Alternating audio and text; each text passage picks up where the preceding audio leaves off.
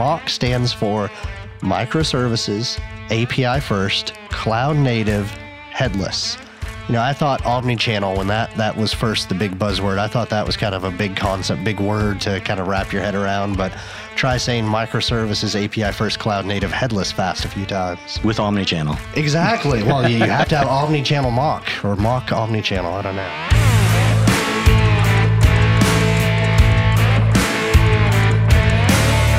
Well, good day and welcome to Commerce Today. My name's Darren, and I am sitting here as always with the commerce futurist Josh to really help us out with some really fun topics. And this one, while it started out seeming like it might be boring when we were prepping for this, I suddenly found, wow, this is some neat stuff. So basically, our topic today is breaking it down at Mach speed. Composable, that's not compostable, but it is composable commerce. Josh, help me out. This sounds cool. Yeah, so this is kind of two new concepts or relatively new concepts that more and more commerce teams are starting to ask us about. And MACH being the first one, Composable Commerce being the second one. I got to admit, I'm actually going to take it the other way around because MACH is a little more technical, a little more complicated. We're going to start with composable commerce, and kind of before we dive in, if you've heard of Headless, a headless e-commerce solution or a headless implementation, this is in some ways not even just the next evolution in headless, but like basically taking headless times 1,000 in a lot of ways. So composable commerce, once we break it down, I think it's basically what it sounds like, but first, I guess the easiest way to wrap your head around it is if you think of your traditional commerce implementation, e-commerce build, things like that, think of that as like a toy race car that you might buy for your child. You buy just a pre-made toy race car, goes forward, goes backwards, looks a certain way, versus composable commerce is more like buying your child a set of Legos that they can build into a car of whatever shape they want, even change it, build it into other shapes. So basically traditional commerce implementation, you're taking an off-the-shelf e-commerce platform, maybe modifying a bit, connecting it to other ones, but you're not typically taking the whole thing apart and rebuilding it in some other way other than the way the creator of it intended. With composable commerce, you're basically encouraged to rip everything apart, and you really work with bits and pieces from here and there and combine them in unique ways to meet your customers' needs. So one of the things I had mentioned to you, Josh, on this was the example, instead of buying Microsoft Word per se that has every which way to craft words on a page and create things, if I only need a certain level of basic text editor, but maybe the only piece that I really want is to be able to do text art so I can write words around circles or make them wavy lines or whatever. What you're saying is I just buy the text art plug-in to my basic text editor and I'm off to the races. Yep, definitely. And first of all, I think sometimes we date ourselves with our examples. Oh, yeah, sorry. I don't know if anyone listening out there still uses Microsoft Word or if they're doing all their text art in Canva or some other web platform. Is that Web 3 now? But, probably. But anyway, to take your example a step further even, you can, with composable commerce, these building blocks, these Legos, they don't have to be things you buy.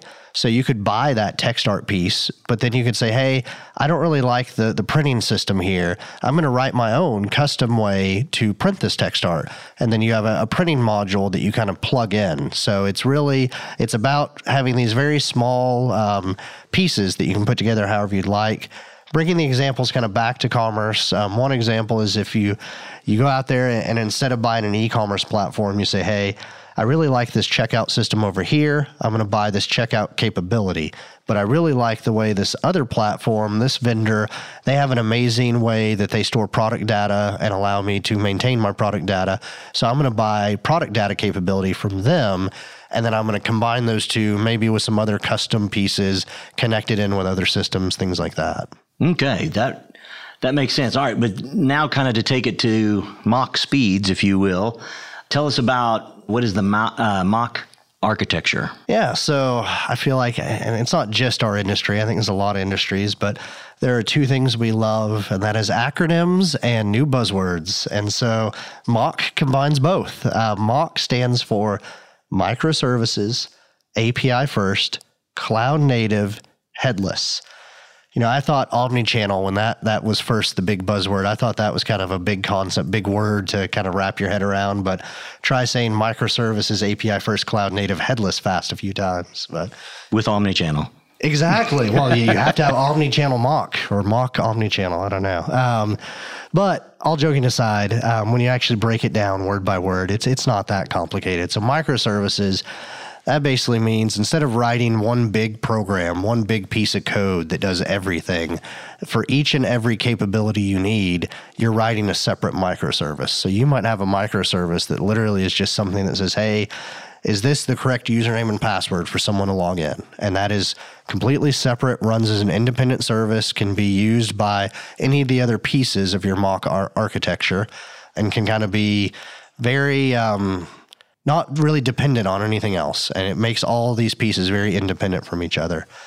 API first, the A in MACH, that means that all of the functionality in all of these pieces are exposed via an API. I think most of us are pretty familiar with APIs these days, but all an API is a defined way that another piece of software can talk to a piece of code. So that's what allows you to connect these different Legos, so to speak. Cloud native, as someone who first started learning programming in the 80s and software engineering in the 90s, cloud native is a shift for me. So I am very much used to sitting down, writing a piece of code and really thinking, hey, this is going to run on my computer. Maybe it's going to run on one server out there. That's it. Cloud native means you are really focusing on, I am writing something that may never run on just a computer, may always run in the cloud, may not even run on a typical server, may be running on all sorts of different capabilities that services like Amazon AWS provides. So it's really about, as you're building out these Lego blocks, you're designing them so that they run well in the cloud. And then the H, I mentioned kind of at the top of the show that all of this is based on headless. The H stands for headless. And if you're not familiar with headless, that basically means having a way that you can seamlessly keep your front-end experience and your back-end code separate, so that maybe you have a kind of current, before Composable Commerce, kind of current way of thinking about headless.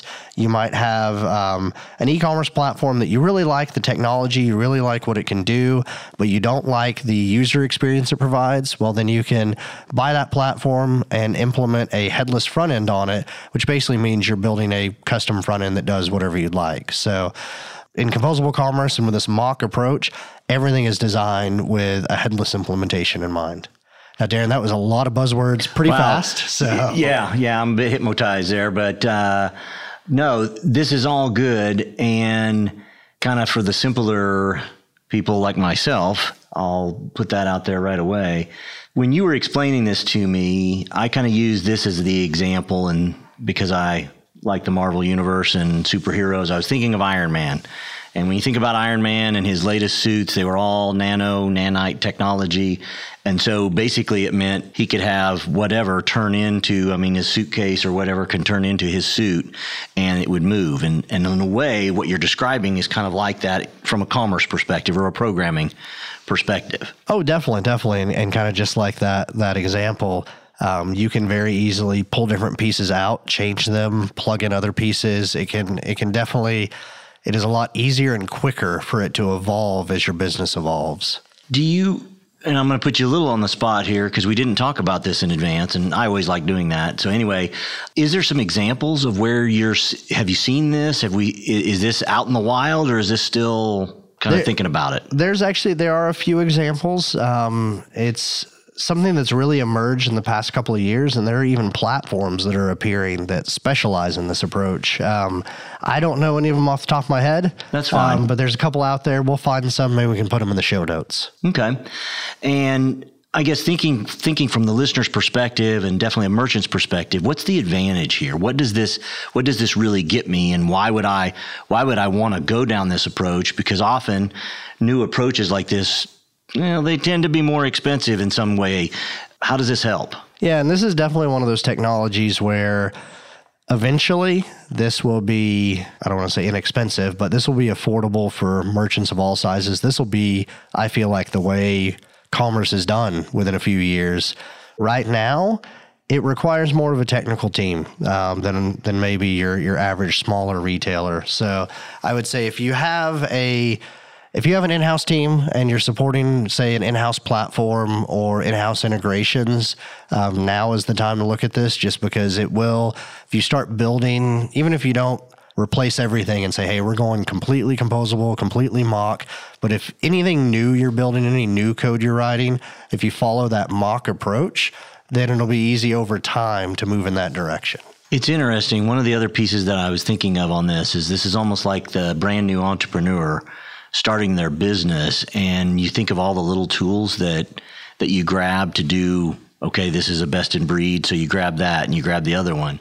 And then you end up having to get some integration tool like a Zapier or Infogrammet or whatever that puts it all together. And now, instead of having to do that, having those tools already be instantaneously be able to plug and play in a way. Yep. And that can definitely lower your cost of ownership and even just your headaches over time. Amen to that. And having to manage all those tools. Wow.